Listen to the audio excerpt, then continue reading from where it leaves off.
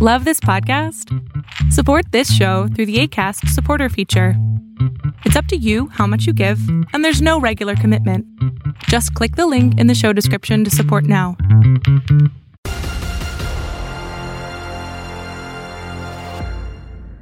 What's up, everybody? Welcome to another edition of Inside Boxing Live. I'm your host, Dan Kenobi. I'll be with you for the next hour or so. Jam-packed episode we have for you. Jarrell Big Baby Miller joining the program. Danny Jacobs potentially joining the program. Talking to his manager right now, Keith Connolly, trying to nail down Danny Jacobs. We do have Jarrell Big Baby Miller. As we know, he's fighting November 11th on HBO. But before we get to that, a lot of stuff going on in boxing right now. We have Wilder-Stiverne 1 week away.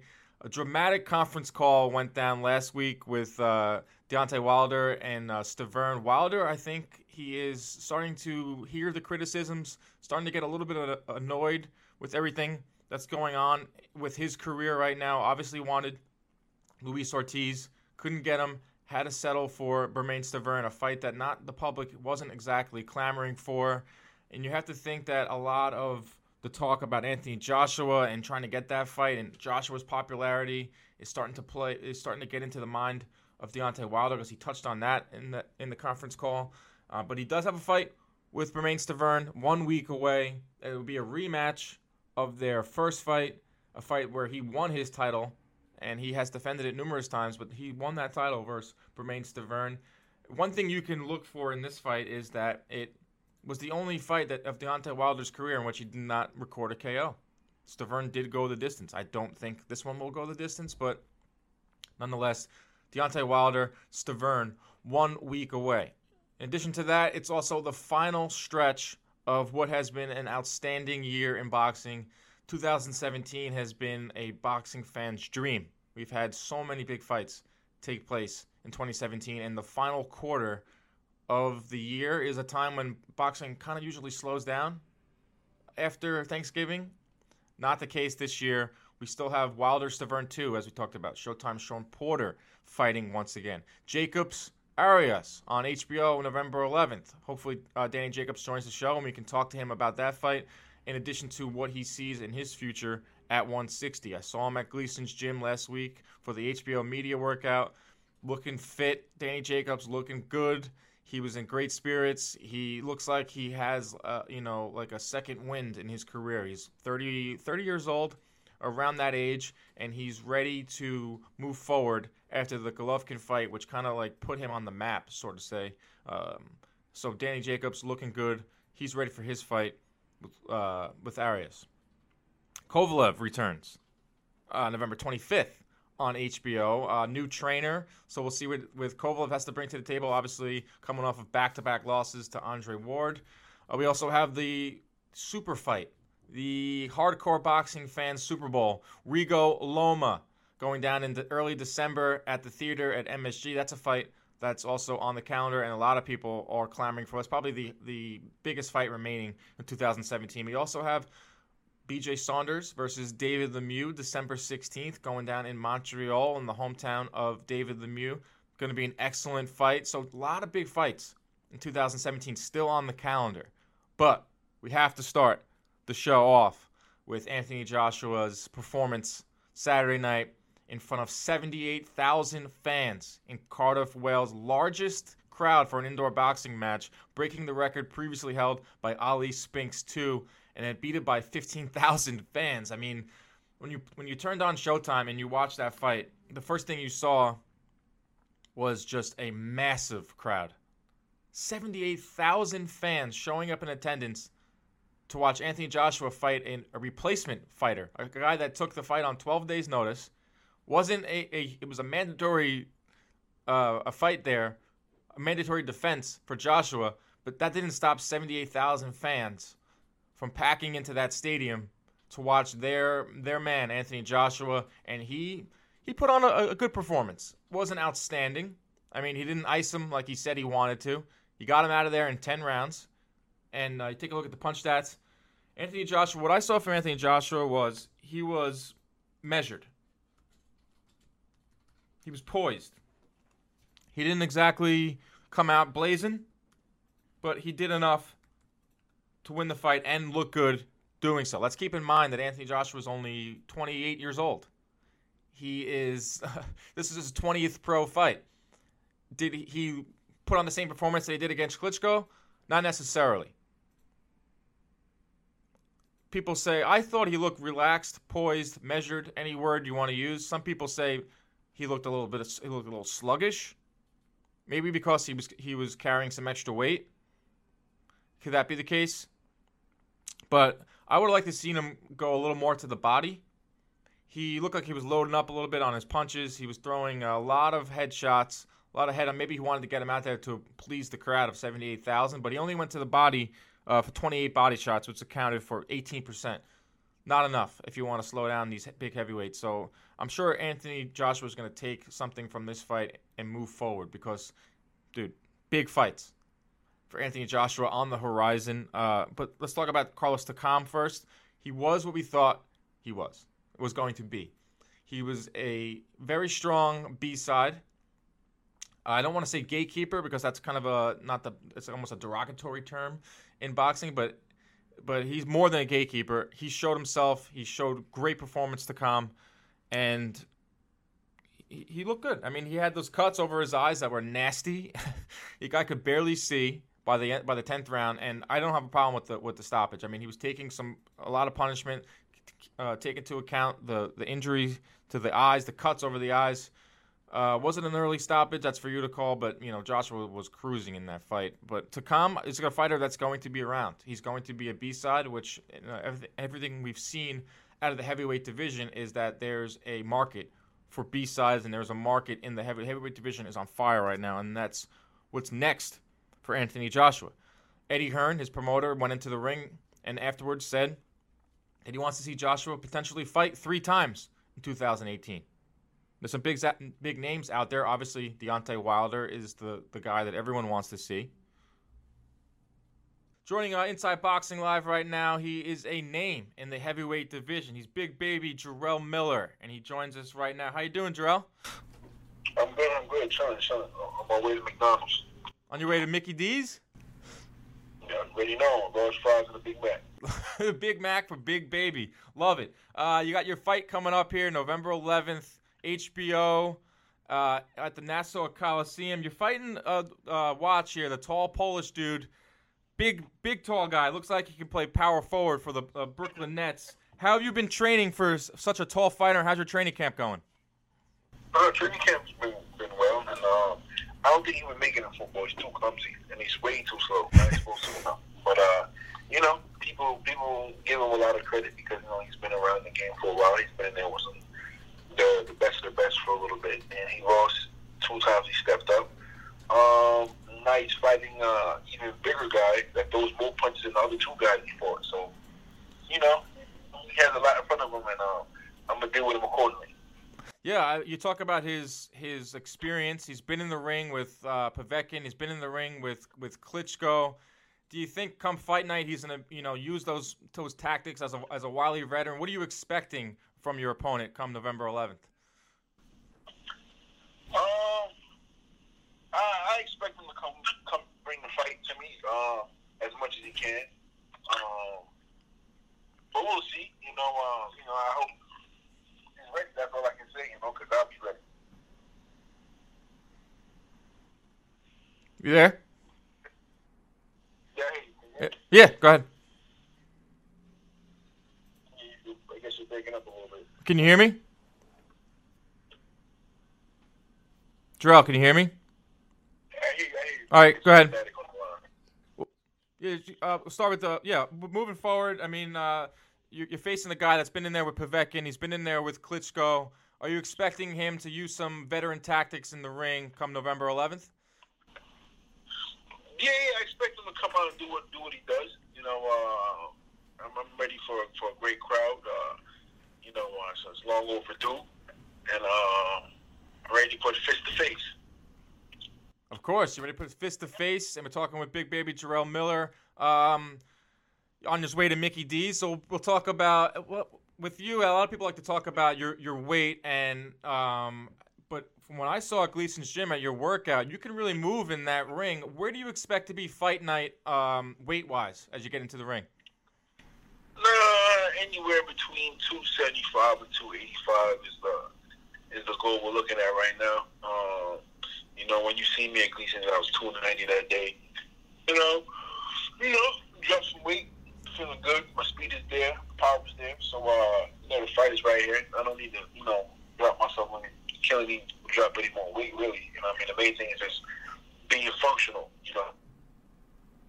Throw a lot of punches and come forward. So, if I could do it at 296, I know I can do it at 285 or 275. So, just being comfortable and just getting out of the way that gradually, not taking no diuretics or anything like that to lose the weight, just doing it, slowly and surely. Yeah, it's one thing I saw at Gleason's at that workout is you can move. You can move for a big man, so I do agree with you there that there's no difference between 10 pounds. You're going to come forward and you're going to fight. But this is a very exciting time in your career. You got some big paydays coming up. You got some big names that are being thrown around to fight with you. How do you try to stay grounded and not get too far ahead of yourself in terms of your career? Easy.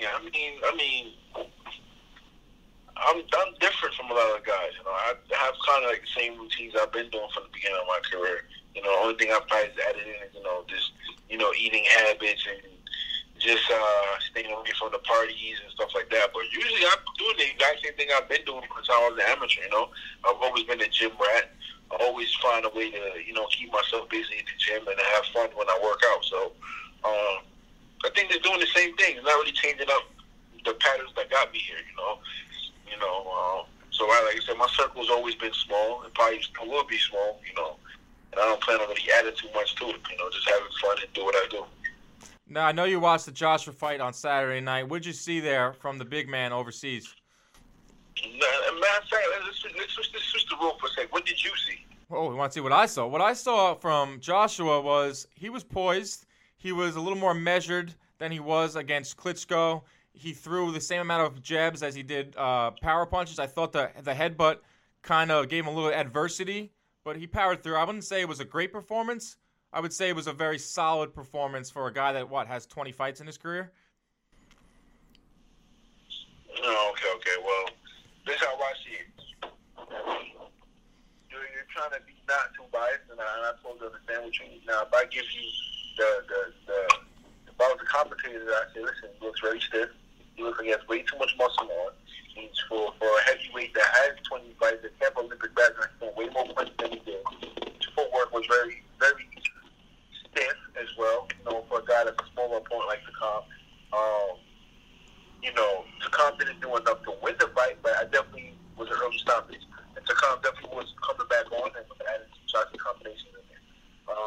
To me, now from a fighter standpoint, from Big Baby, he looked like total shit because of truth. Plain and simple. You know what I'm trying to say? Yeah. He barely averaged 25, 30 punches around in that fight. So like I said, if he's 255, he's the heaviest he's ever been in anyone in his fight. So like I said, he's England's hype job. He's the money boy now, but that makes it even worse because at this point now, they're really going to try and protect him. They're not going to put him in there for nobody that can cause problems for him. So it's a tough situation for other fighters too to get in there and really try and knock him off. Like I said before, they were talking about me and him fighting early or middle next year. With that kind of performance, trust me, I doubt they're even going to look my way at this point. You know what I mean? So, but we'll see though. Like I said before, November 11th is what's most important right now, and I'm gonna come for his bum behind soon. We're talking with Big Baby Jarrell Miller, getting ready for his fight November 11th on HBO. Now, how do you watch these fights? Do you watch with your buddies? Do you watch alone? Are you zoned in? I'm always curious at how fighters watch big fights, especially ones that have direct implications on yourself. It all depends. Sometimes I'll be on the move. Sometimes I gotta just look a link on my phone or something like that. Or yeah. If I'm in the house, I'll tune into the network. It all depends. Sometimes I'll be on Instagram, and sometimes the fights in England are so early in the day. I'll be on the street running around. Somebody on Instagram, streaming the video on their live or something like that. So it's cool. There's all different ways. You can find ways to watch the fight. That's never been an issue. But it depends on where I'm at. It depends how early in the day it is. Right. If it's the overseas fighter or at nighttime. If I'm home chilling, everybody else I catch on the TV. Yeah. So talk a little bit about your fight at Nassau Coliseum, Long Island. I know you're from Brooklyn, but you reside in Long Island. How important is it for you to fight in front of your hometown friends and family as your career is really starting to amp up right now? No, I mean, it's always great. It's always great, man. It's fun. It's exciting. I can't wait. It's long overdue. But like I said, you take it for what it is, and you got to just go out there, perform, and bigger and better days will come. The main thing is just stay focused and stay on course.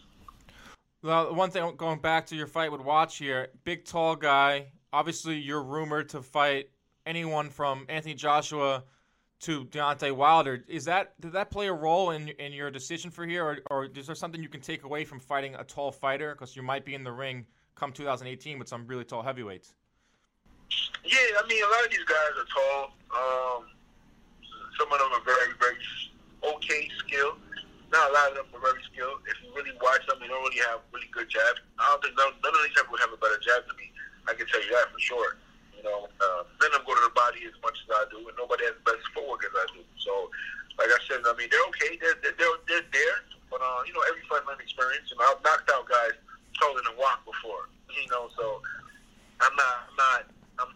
Walk is nothing I've never seen before. Maybe he's more slower than a lot of other fighters that I fought at his height. So,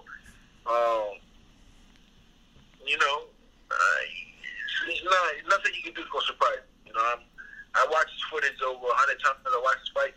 I watched his best performances where he lost in his best performances. So there's nothing he's not going to be able to pull on me that I haven't seen before. And he's smart and Derek Chisora. So that right there is a big no-no on his part.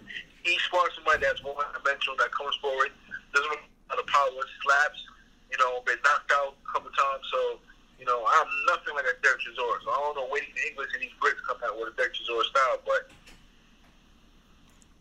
takes better for me because I know exactly what he's preparing for.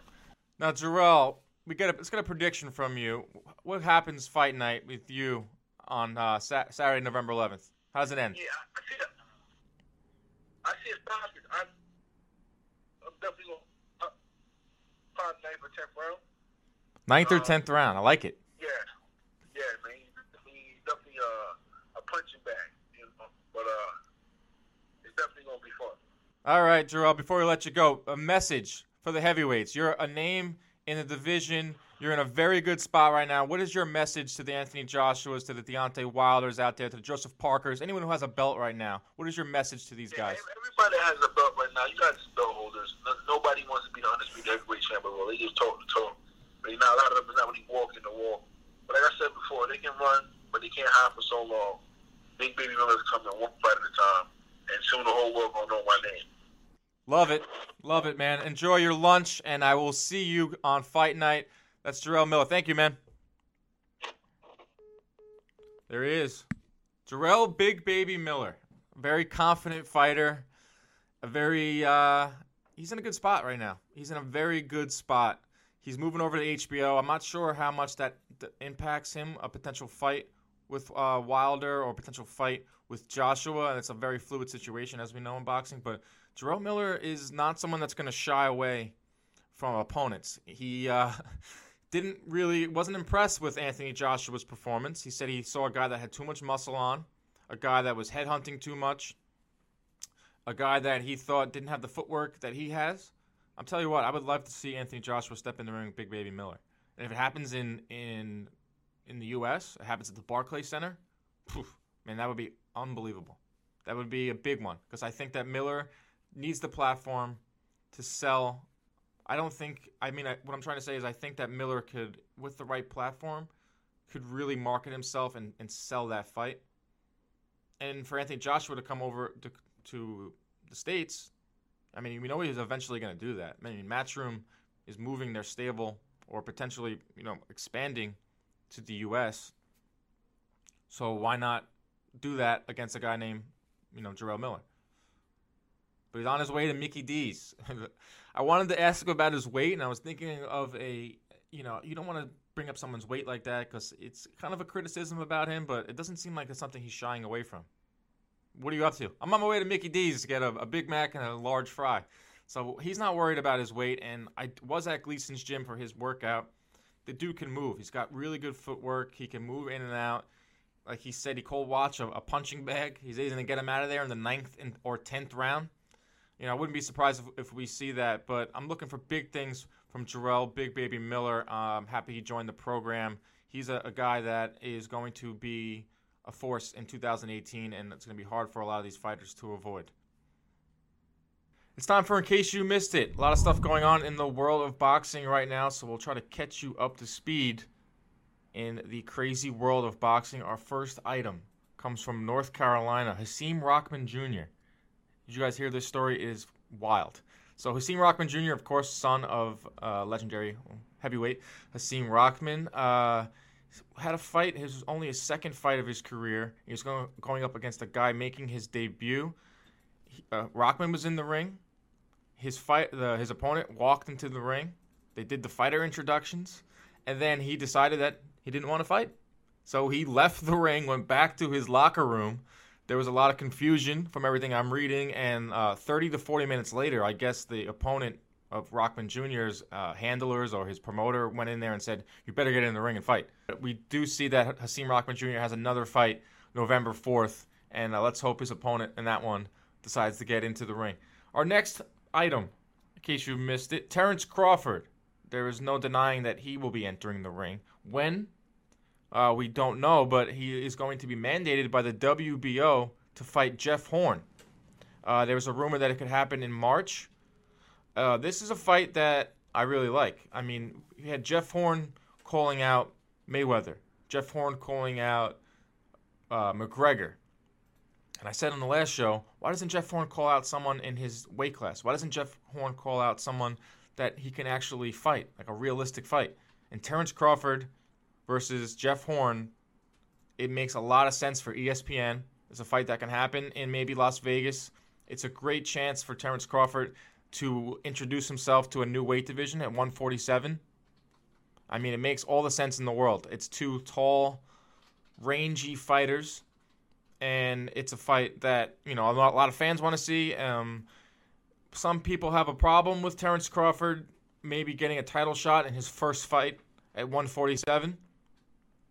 But, it's a lot of, if you want to bring that up, how about all the fighters that get title shots that don't deserve it? We're talking about a guy in Terrence Crawford that cleaned out the 140-pound division, undisputed 140-pound champ.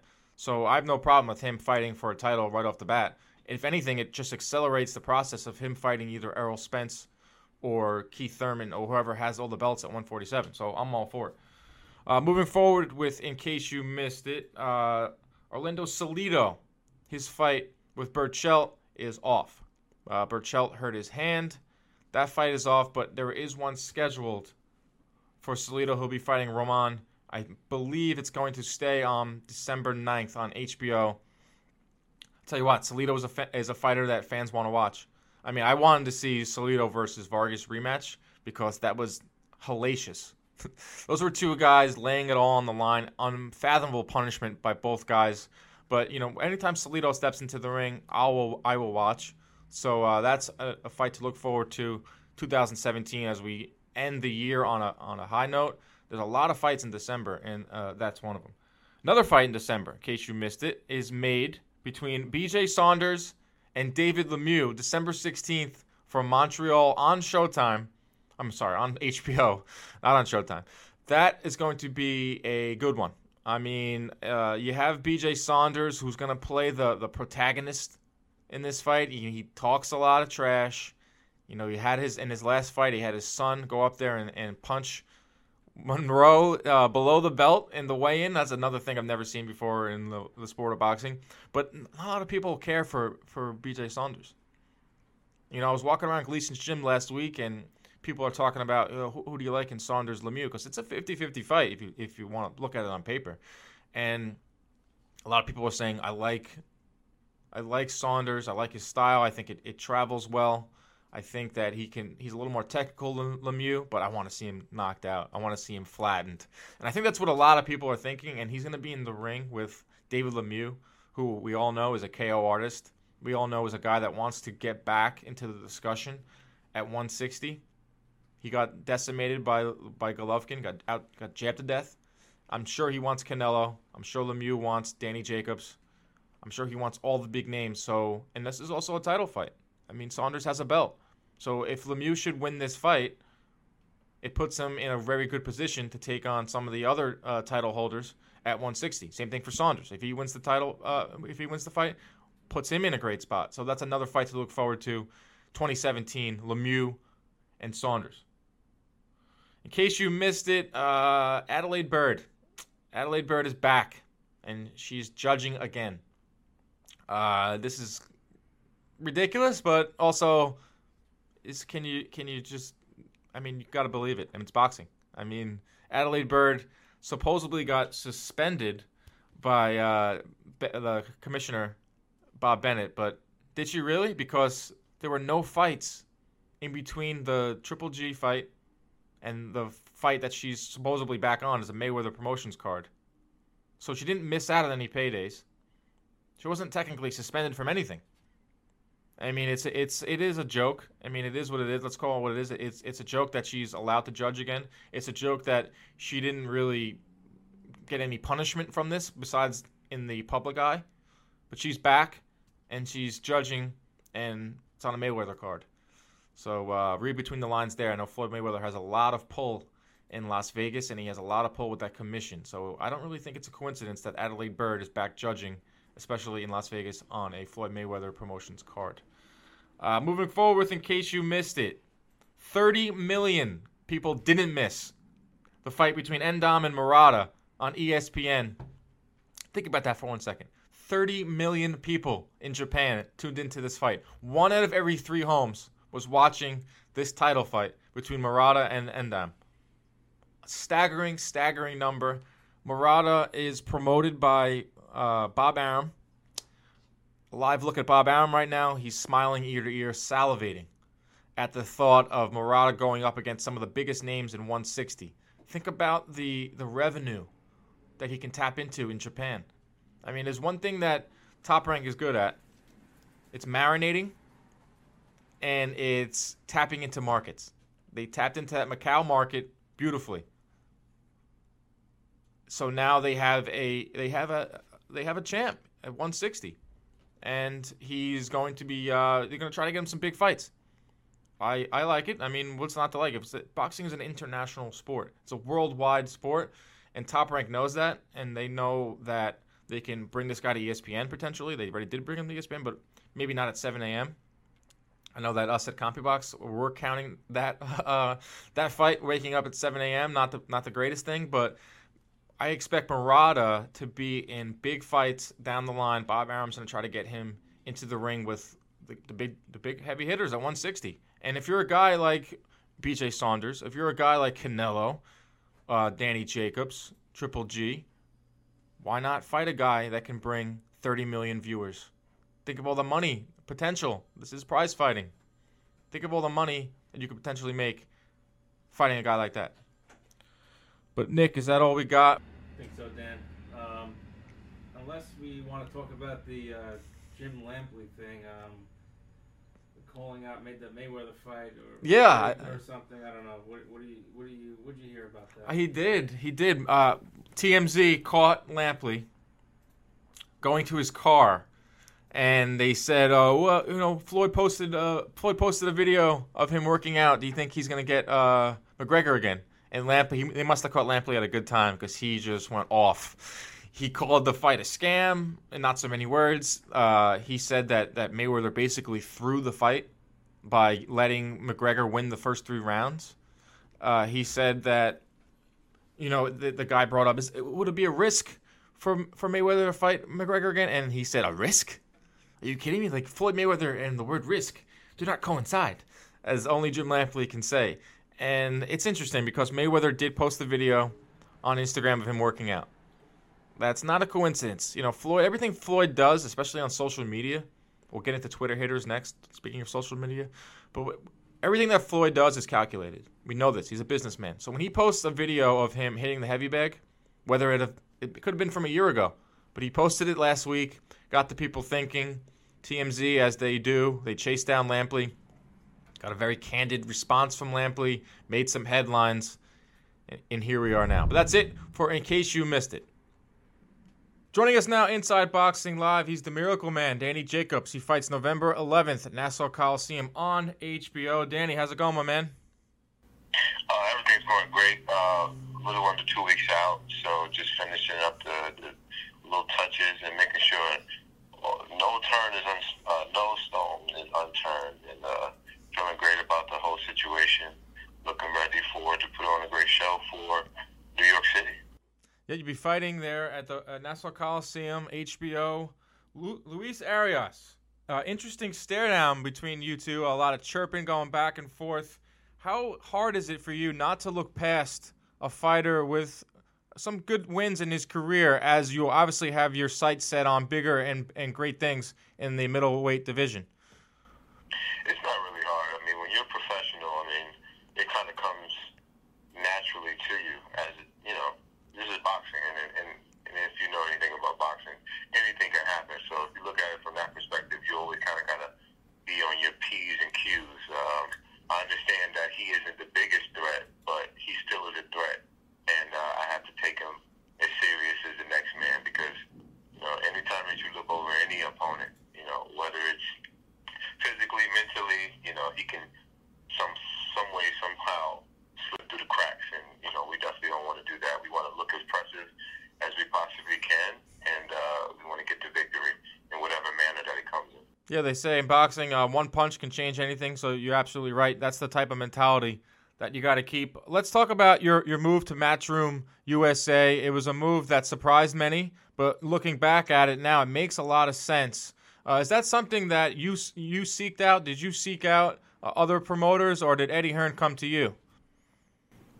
Well, I have my manager, Keith Conley. Thanks for that. He's been down with me since I was 16, 17 years old. And you have anybody who cares about you in the manner that he does, and our relationship being so great, I just trusted him in the direction that he's taken my career. So as far as detail, I can't really give out too many details as far as how it all happened, how it all came about, but I am grateful that it happened, and I'm grateful that I have all these opportunities that are presenting itself, and I'm totally looking forward to taking advantage of them. Now, obviously, you don't want to look past Luis Arias, as you stated before, but you made the move to HBO, you made the move to Matchroom Boxing because you want to get into the big fights. You fought Triple G, you put up a great performance.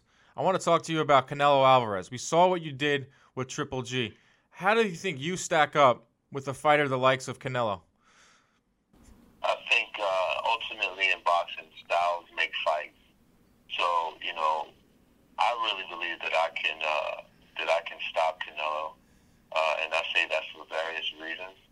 But ultimately, styles makes fights. So even though some would say I lost to Triple G and Triple G beat Canelo, you still have to look at it differently because, like I said, styles make fights.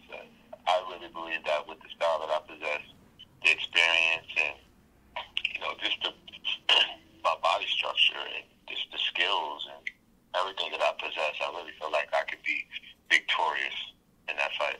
Yeah, it's a fight that the fans want to see, and it's a fight that, a lot of the boxing fans and the boxing writers, they all want to see. But how many times do you want to fight in 2018?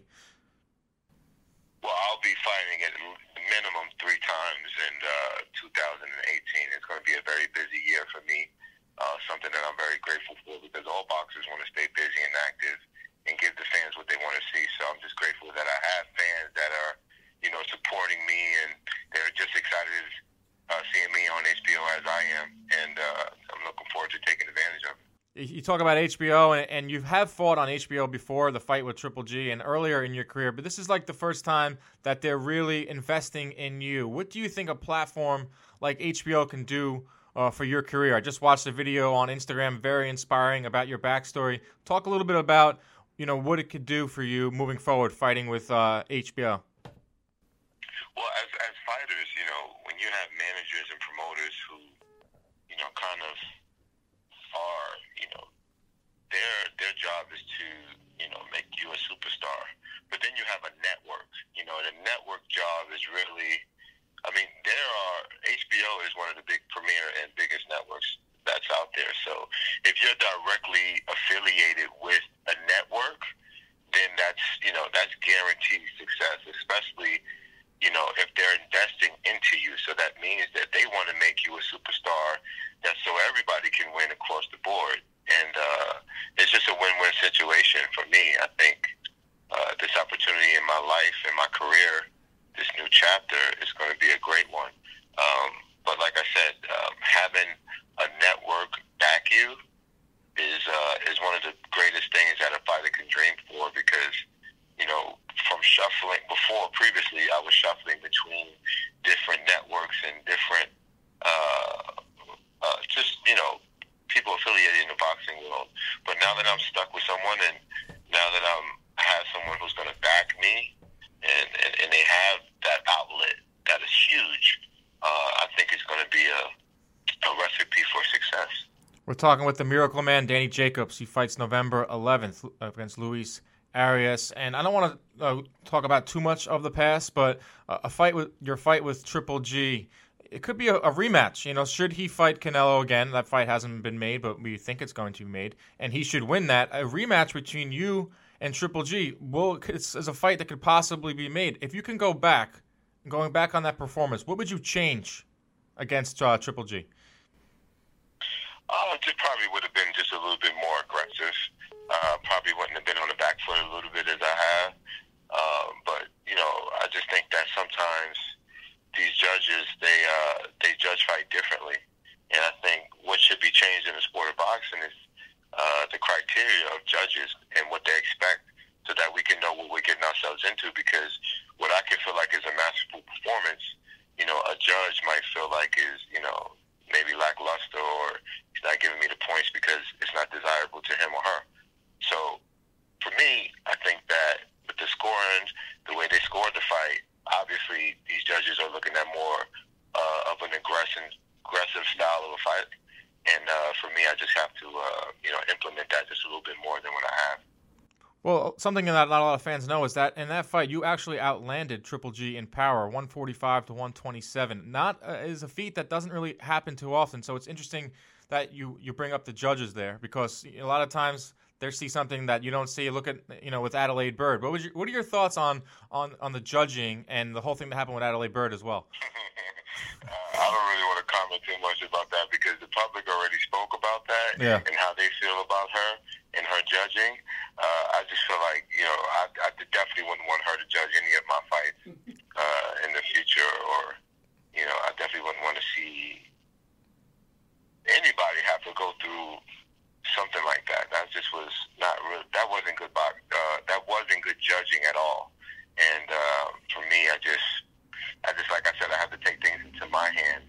And if I can get a knockout, or if I can be dominant and be aggressive more than I have been, then it's a step up and it's a step in the right direction. But to answer your question about Miss Bird, man, I just think that I won't say she's bad for the sport, but that scorecard that she had with Canelo and Triple G was just absurd. It was absurd, and she's back judging. I don't know if you saw that, but that's a story for another day. But I saw you at Gleason's gym last week, and you came in with Chris Algieri, and as we saw in the lead up to your fight with Triple G, he's now a part of your camp, bringing the nutrition side to the games. Talk a little bit about your relationship with Algieri, and is he cooking up you any good meals for you lately, man? No, Chris is awesome. And the good thing about Chris is that he's been at this level before. He's been at this stage before. He knows combat, and he knows a fighter's mentality. So, when you have a former world champion, there with you every day, going through your ups and your downs, but most importantly, making sure you get the right nutrition. It's like it's a great situation to be in. Our relationship has grown in these last two fights as well. So, now he's like family. He knows all of my family, and I know him very well and his family as well. So I just think that him being added to my team is just a great situation, and I look forward to having him, in every fight possible from here on out. Now, Danny, you're entering a very important stage in your career. You changed promoters. You're on a new network.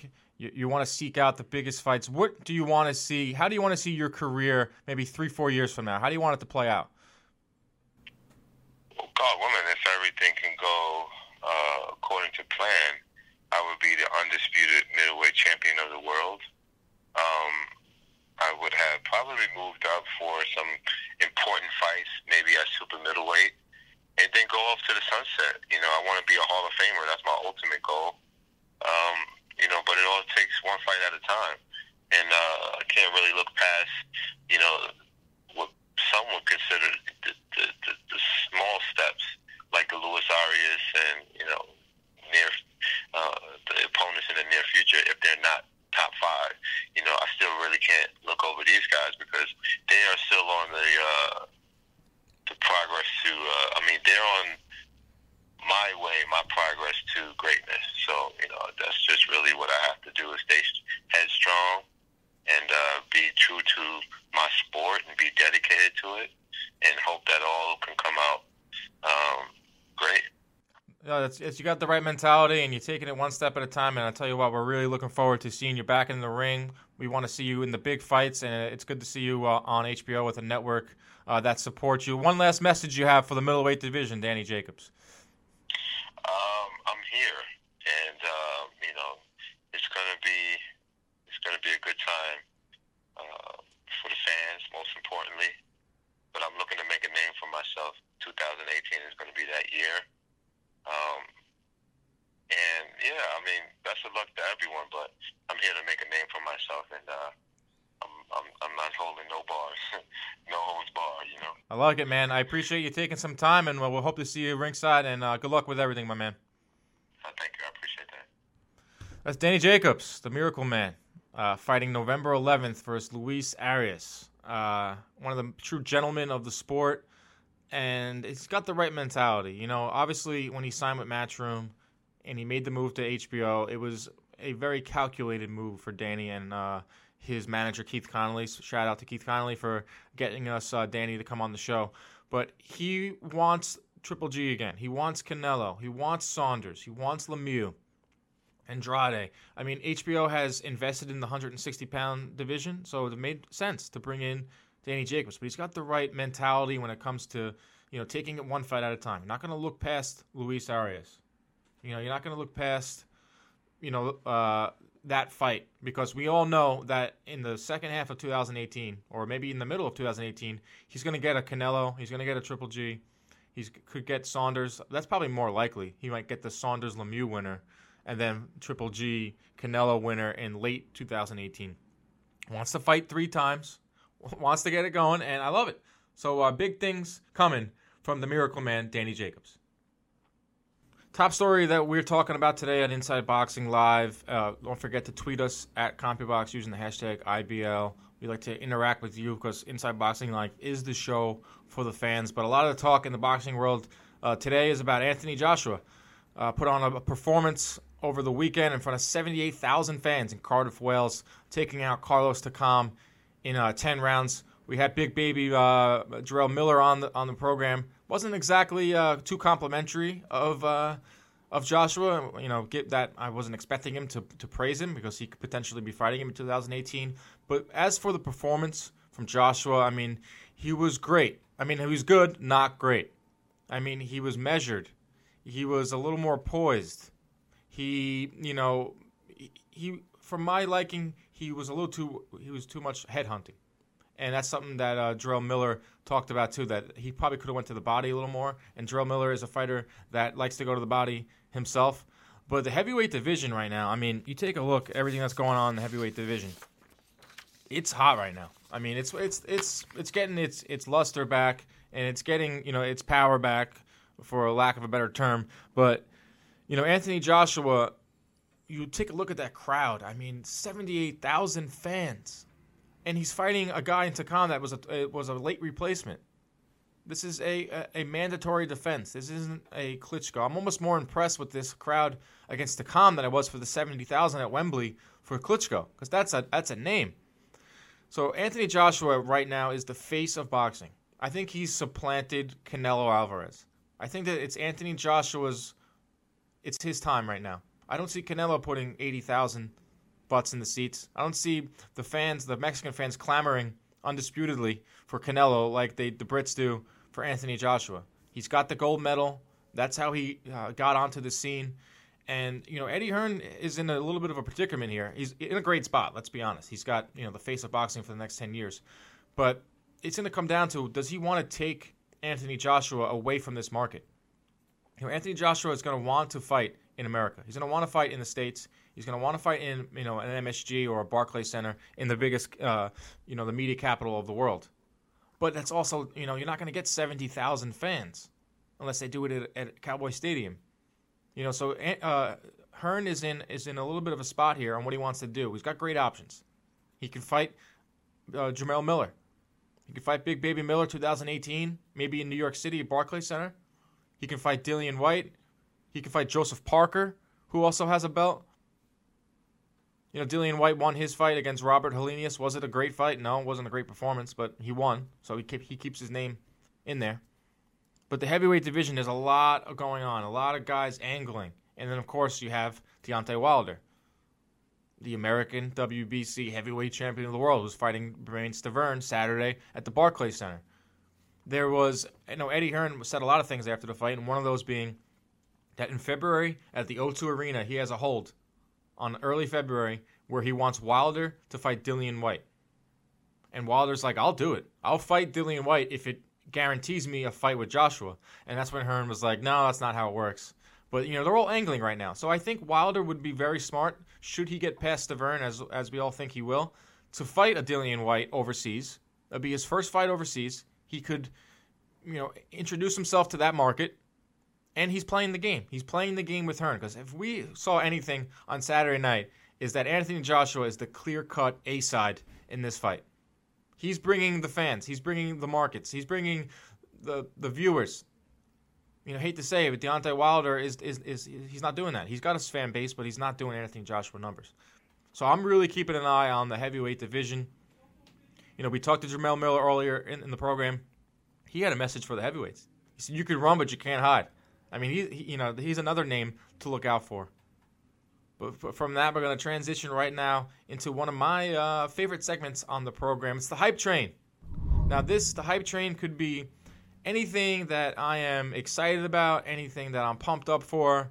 It could be a fighter. It could be a venue. It could be some newsworthy a tidbit in the news in the boxing world. But what I'm pumped up for right now is the World Boxing Super Series, and most notably, Murat Gassiev. I mean, this dude is a beast. He won his quarterfinal matchup in the World Boxing Super Series, third round body shot KO. Take a look at some of his highlights. This dude is a monster. And you see him move around the ring, cut off the ring. You can see how he comes from that Abel Sanchez school of teaching, cutting off the ring, going to the body. And you see little flashes of Golovkin. When I was watching that fight, I was just taking a look at his footwork and how he was cutting off the ring. He cuts off the ring almost better than Golovkin does. And he took out his opponent 3 rounds, got him in and out, which should bode well for him with the World Boxing Super Series. And I want to talk a little bit about how much of a success the World Boxing Super Series is. And you got to take your hat off to Richard Schaefer and Ringstar Promotions.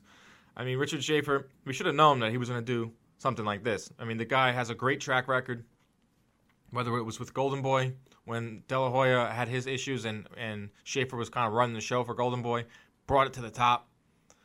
Whether it's dealing with Floyd Mayweather and kind of helping him navigate his pay-per-view career, Richard Schaefer knows what he's doing. So when he had his little timeout from boxing during that whole lawsuit where he had a non-compete, the wheels were turning in his head, and what he came up with was the World Boxing Super Series, kind of like a little bit of play off of the Super 6 that Showtime did a few years back, but this one seems like it's more organized, and it's got better fighters in it. I mean, the cruiserweight division, used to be thought of as the armpit. It used to be thought of as the stepping stone to the heavyweight division, but, look at this tournament we got here. Take a look at the brackets there. Usyk, number 1 seed. He had an impressive win. He goes up against Bradis in the semifinals. And then you got 2 KO artists in Gasayev going up against Dorticos. I mean, you can't ask for more from the World Boxing Super Series. I mean, they sell out the arenas. You look at the interest in it worldwide. I think Schaefer was very smart to do these fights at different locations, you know, whether it's in the A-side's hometown or home city, you know, Latvia, England, you know, they're in Germany. They have the big light ceremonies, and it's a big production, and the fans are into it. The only knock that I have on it, and it's that maybe they underestimated the type of appeal it would have and response, is that it's not on US TV. There's no network that's picked it up so far. You had the Audience Network, which is a network that's only picked up on DirecTV. So it was a small audience. They need to get on an HBO or a Showtime. Maybe, I don't know, ESPN has their hands full with the Top Rank deal. And Epix, Epix is looking to get back into boxing. As we highlighted in the last show, they're trying to bring back the Contender Series. Maybe Epix will want to air it. I mean, you got to get some more eyeballs on this because we're setting up some huge fights in 2018. I mean, Groves and Eubank, that's a can't-miss fight. I mean, in addition to the cruiserweights, you got the super middleweight bracket, too, the 168. Groves and Eubank are going to fight early 2018. Callum Smith, he's going to get in there, do his thing. I mean, it's been a great success, and I would not be surprised to see how they handle this in 2018 or 2019. Are they going to do lower weights? I know Rigondeaux responded to a tweet from World Boxing Super Series. They had a little back and forth saying, Rigondeaux said, I'd do this, at 122 to 130. So the fighters are interested in it, and the people love the bracket style. It just settles who's the best in the division. I mean, it's going to be hard to do it with divisions, maybe 140 to 147. You could probably wipe that out because of the politics of boxing. They just got lucky with the super middleweight bracket and the cruiserweight division of fighters that are willing to fight, that the schedule's all lined up, and I think it's a great thing. So hats off to Richard Schaefer, Ringstar. We have to get him on the program moving forward, but Murat Gasayev is a guy to look forward to fighting here at the World Boxing Super Series. All right, it's time for my favorite segment of the show. It's Twitter hitters. These are the tweets coming right from the source, right from the boxers' fingers and thumbs as they get on their keyboards and they type away. Our first one comes from Vasil Lomachenko. He's gearing up for Rigondeaux. He's out having a nice, easy time in his camp, taking some time out from training to kick the soccer ball. This guy can do it all. Lefty, no less. Posted a nice little video. Probably didn't think it was going to get any blowback, but of course, Rigondeaux was waiting. He was waiting at his laptop, and he types this up. This summarizes your boxing career. You versus no one, or you versus an easy opponent. No more of that. On December 9th, I will be the goalie. Be ready. And if you follow Rigondeaux, you can see that these are the types of tweets that he's constantly firing off. Whether it's him actually behind the Twitter account, because I know that Triple G may or may not do his Twitter because he speaks like as a caricature of himself. Rigondeaux's the same way. I mean, he loves to get on Twitter and interact, and he's been chirping back and forth with Rigondeaux, with Lomachenko. So I expect more of that to go on. Of course, send us your tweets here for Twitter hitters. Moving on with the next one. Of course, what would it be, a Twitter segment without Amir Khan? What is Amir Khan talking about these days? A fight with Kell Brook? Maybe another getting back into the ring against a formidable opponent? No. Amir Khan's calling out Floyd Mayweather. Of course. He says, in any fight I've ever been, I've never been outboxed. Mayweather Khan would be a game of chess. Speed, movement, and accuracy will cause him problems. Amir Khan just doesn't get it, man. Amir Khan has himself a potential big fight with Kell Brook down the line. Or it could happen in 2018. But he's fixated on the past. We know from Amir Khan, he was fixated on getting that Mayweather fight, fixated on fighting Pacquiao. He got Canelo, which he got iced in. He fought beautifully for, how many of the rounds he lasted before he got knocked out cold. But why not just have some awareness? He's living in a fantasy world if he's calling out Floyd Mayweather. And we talk about a fight with him and Kell Brook. Kell Brook saw that tweet. He probably thought what everyone was thinking.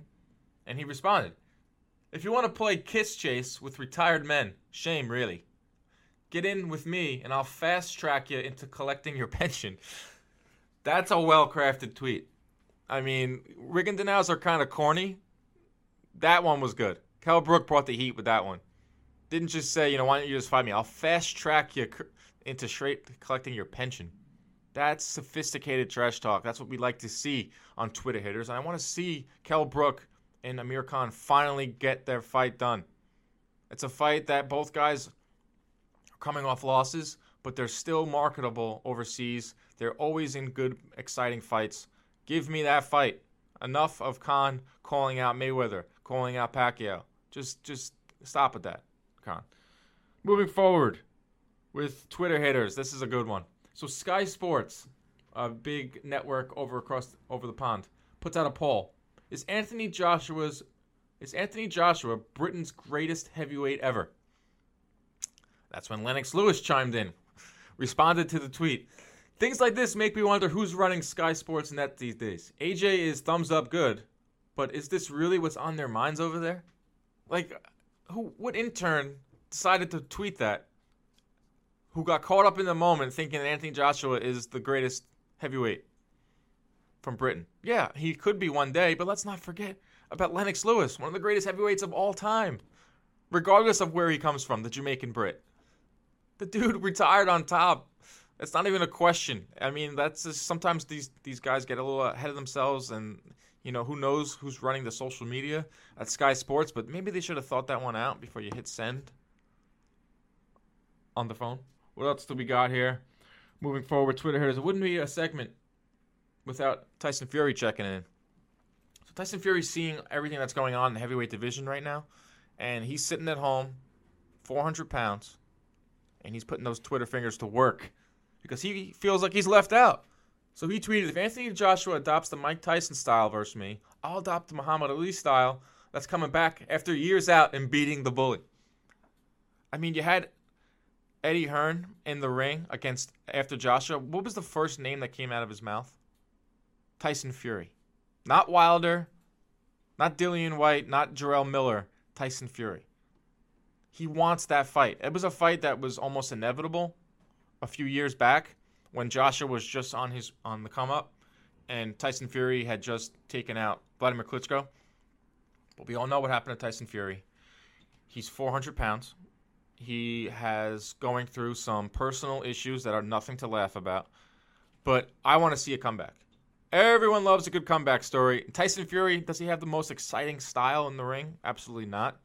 But he brings with him a certain flair, and he can talk. I think they'll build up for a potential Joshua Fury fight will be tremendous. And, of course, he sings in the ring after. But that's only if he wins. So I want to see. I'm rooting for Tyson Fury. Tyson, if you're watching this, keep tweeting. Stop eating. And we want to see you in the ring. Ending out our Twitter hitter segment here is a guy that was probably going to be featured every week because Mikey Garcia enjoys Twitter, and he is a free agent, and he likes to answer his critics. He likes to answer the fans. He also likes to answer Golden Boy matchmaker and executive Eric Gomez at Make a War. That's a very good follow if you want to follow a guy that's very candid, is Eric Gomez. Matchmaker at Golden Boy tweeted, at Mikey Garcia, if you are serious about wanting to fight Jorge Linares, call me. No options, no extra fights, straight up, hashtag no excuses. The pre-story to this is that we all know that Mikey Garcia called out Cotto on Twitter everywhere. And the story on that which was revealed on Twitter from Mikey Garcia, was that they offered, Golden Boy offered him the Cotto fight with the stipulation that he fights maybe 2 or 3 fights on Golden Boy afterwards, which they call that in the business options. So yeah, we'll give you your one of your biggest paydays of your career, biggest fight of your career against Cotto, but you have to stick with Golden Boy. You have to stick with us for 2 to 3 fights afterwards. Standard procedure in boxing. Garcia said no. I'm going to stay with the course of what I'm doing right now. I can get big fights, but apparently Eric Gomez says that he can fight Linares straight up. No options, none of that stuff. And I think Garcia responded, and he said, dude, you have my phone number. No need to put this out on Twitter, which was an interesting response because Mikey Garcia puts everything on Twitter. But when he gets called out about, no excuses, that's when he pulls the whole, hit me up on my cell phone, not on Twitter. So it's just always something with boxing, always something with the boxing Twitter. I mean, from the trolls out there to the guys that are following along on the fight night to the actual fighters. These guys have a lot of time on their hands, and they have to promote themselves somehow. It's not a team sport. You're not going to get in trouble for tweeting something crazy. I mean, we've seen that with Twitter haters. Of course, you can always submit your favorite tweets, or if you see something on Twitter that you think is hilarious coming from a fighter, tweet us at CompuBox, tweet us at Dan Canelbio. We'll make sure to get it featured on Twitter hitters. We had the chance to talk to Dimitri Salita. He's the promoter for Big Baby Miller, who fights on November 11th at the Nassau Coliseum on HBO. Is a big name in the heavyweight division, could be fighting in 2018 versus some of the big names in the sport. Don't forget to check it out on our YouTube page. Here are some of the highlights from that interview. Joining us now, Inside Boxing, we are with the promoter for Jarrell Miller and Clarissa Shields. He's Dimitri Salita. How you doing, Dimitri? Everything is great. Thanks for having me on. Now, you got your start as an ex-boxer. You had a nice little career for yourself, and now you're in the promotion game. Talk a little bit about how you went from pro fighter and then now with your promoter hat on. Well, I promoted several of my fights myself, and after I fought for the world title and lost to Amir Khan, I really wanted to get back to fighting very soon, and I just didn't have the right opportunity and kind of the right deal. So, I kind of thought to myself, I have a great following in New York City. Why don't I just start and see how it goes? And we started it, and, and our first several shows were a great success. And then different fighters, I had a great relationship with the fighters, with the trainers, with the managers from growing up in New York City, from growing up in the boxing gyms. And they started to reach out to me and asking me to be put on the shows, and I put them on without signing them. Jarrell's actually one of these guys that fought on my show, Louis Collazo, Will Rosinski. Just a bunch of fighters from New York that are very, very good world-class fighters. And then about a little more than 3 years ago, we really developed this infrastructure and started doing stuff consistently outside of my fights. And, then we started signing fighters like, good fighters like Jarrell Miller and other New York talent. And started to progress them slowly but surely. Now, Dimitri, you talk about your relationship with Jarrell Miller, and he's signed to your promotion company. He's got a big fight November 11th at Nassau Coliseum. I don't want to look past that fight, but he's a name that's being thrown around in the heavyweight division as a potential opponent for Anthony Joshua, also with Deontay Wilder. Talk a little bit about how you signed and when you signed Jarrell Miller and what you saw in him at that time. Well, I know Jarrell for a very long time. I know from the New York gyms. He's a little bit younger than I am. And he used to be in my training camps in the Poconos. Then when I started to promote shows, I put him on, before signing him. And it was really amazing to me that Jarrell was so talented and has such a bright personality and has so much guts, to get in the ring and fight the best. He had this since he's very young. And I was really, unsure why some of them kind of, bigger promoters at that time and more established didn't pay attention to Jarrell. But I thought that he was, a diamond in the rough. And we started to keep him busy. He progressed, in the Brooklyn Brawl Series in New York. And, we built him as the best American heavyweight. And I feel that there's a real need for an American heavyweight, for a Brooklyn American heavyweight. A Brooklyn, New York guy that's following in the footsteps of Riddick Bowe and Mike Tyson. There's a lot of boxing fans that still have a nostalgic feeling of the great days of the American heavyweights, of the Brooklyn heavyweights. And Jarrell is not only a very talented, great fighter, but he also has a tremendous personality. And, he is the type of guy that you want to hug outside the ring, but when you get inside the ring, he's going to kick your butt. And so he's really has a lot of ingredients that you just can't teach and you can't promote. He's just born with that kind of stuff. And another great thing about Jarrell is that he talks the talk and he walks the walk. He wants to fight the best fighters in the division, and he has done so in a past fight, and he's doing so again. And he's taking a step up, and he wants to fight the best available guys out there.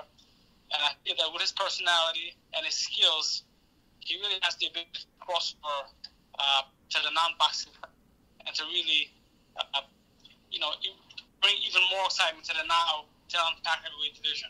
Yeah, I mean, we had him on our show, and he's a very personable guy. I've met him a few times over the years. You're absolutely right. A big teddy bear type of personality, but he's willing to fight anyone.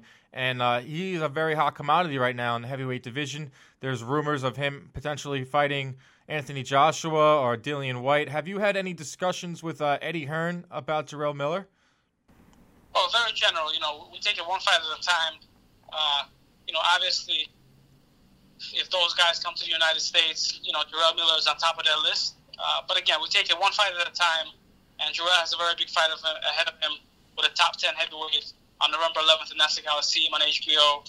And we're very focused on that, and Jarrell's very focused on getting himself in great condition and being able to perform in front of his hometown fans.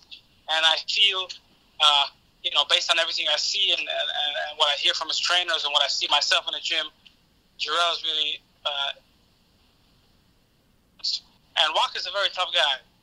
He's won 12 rounds with Klitschko. Mm-hmm. He's some of the best guys in the world, and he's a really durable guy. And there's very few guys that are bigger and taller than Jarrell. And Walker, we did the pre-fight press conference.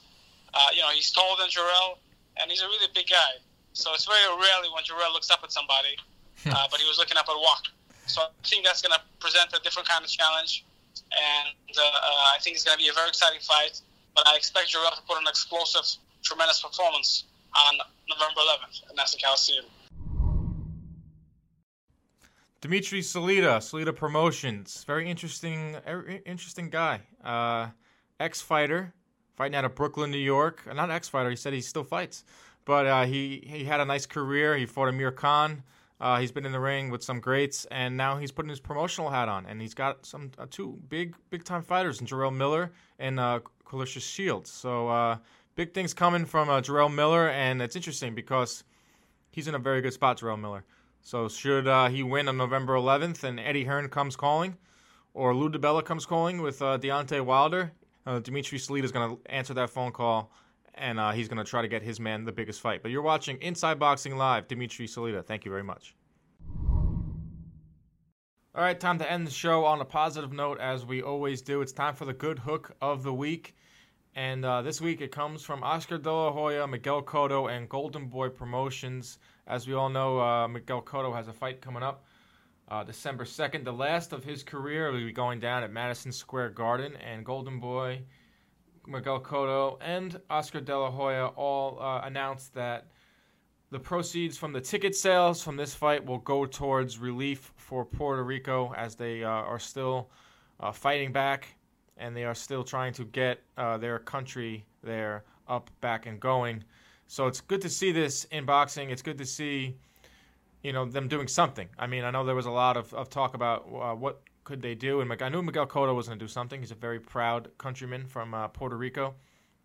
So December 2nd, in his final fight, I'm sure there's going to be a heavy Puerto Rican contingent. As we know with Cotto, he brings those fans with him, especially at Madison Square Garden. So good on De La Hoya, good on Cotto, donating their proceeds to aid those in Puerto Rico still looking for relief. Also, Felix Trinidad, also obviously from Puerto Rico, he brought up a very cool little idea here. Maybe he can get into the ring with Oscar De La Hoya in a charity matchup between two 44-year-olds. And that would actually be kind of cool. Maybe set up for 4 to 6 rounds.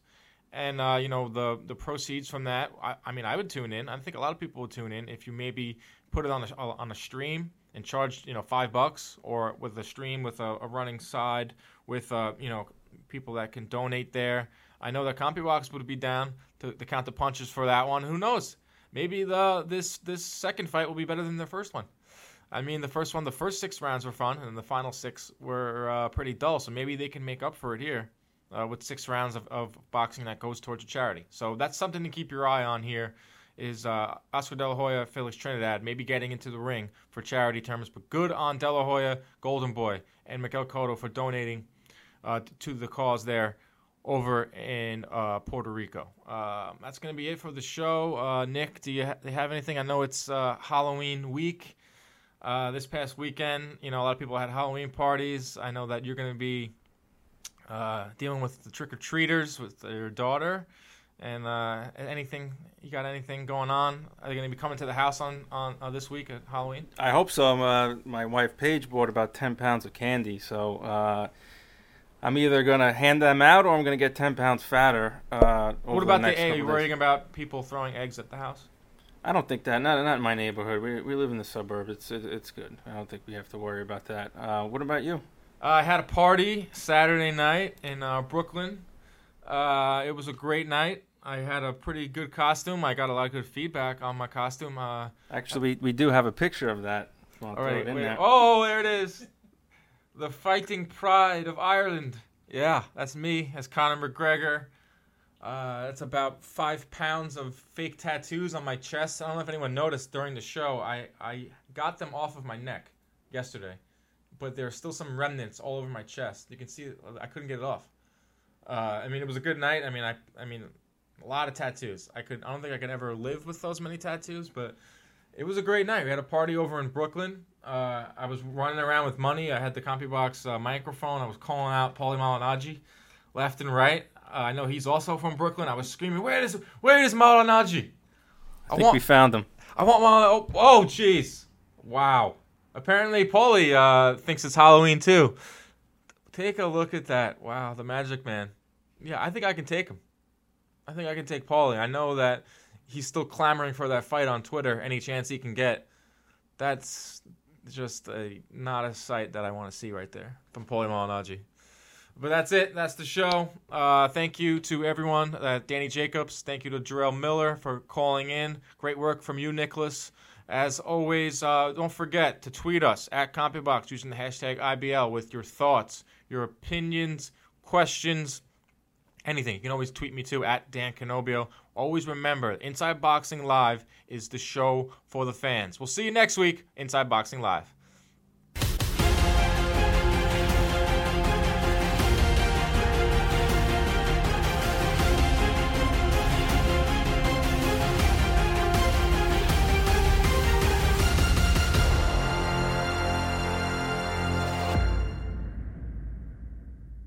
Thanks for watching. Hope you enjoyed the video. Don't forget to subscribe to our YouTube page. I pity the fool who doesn't.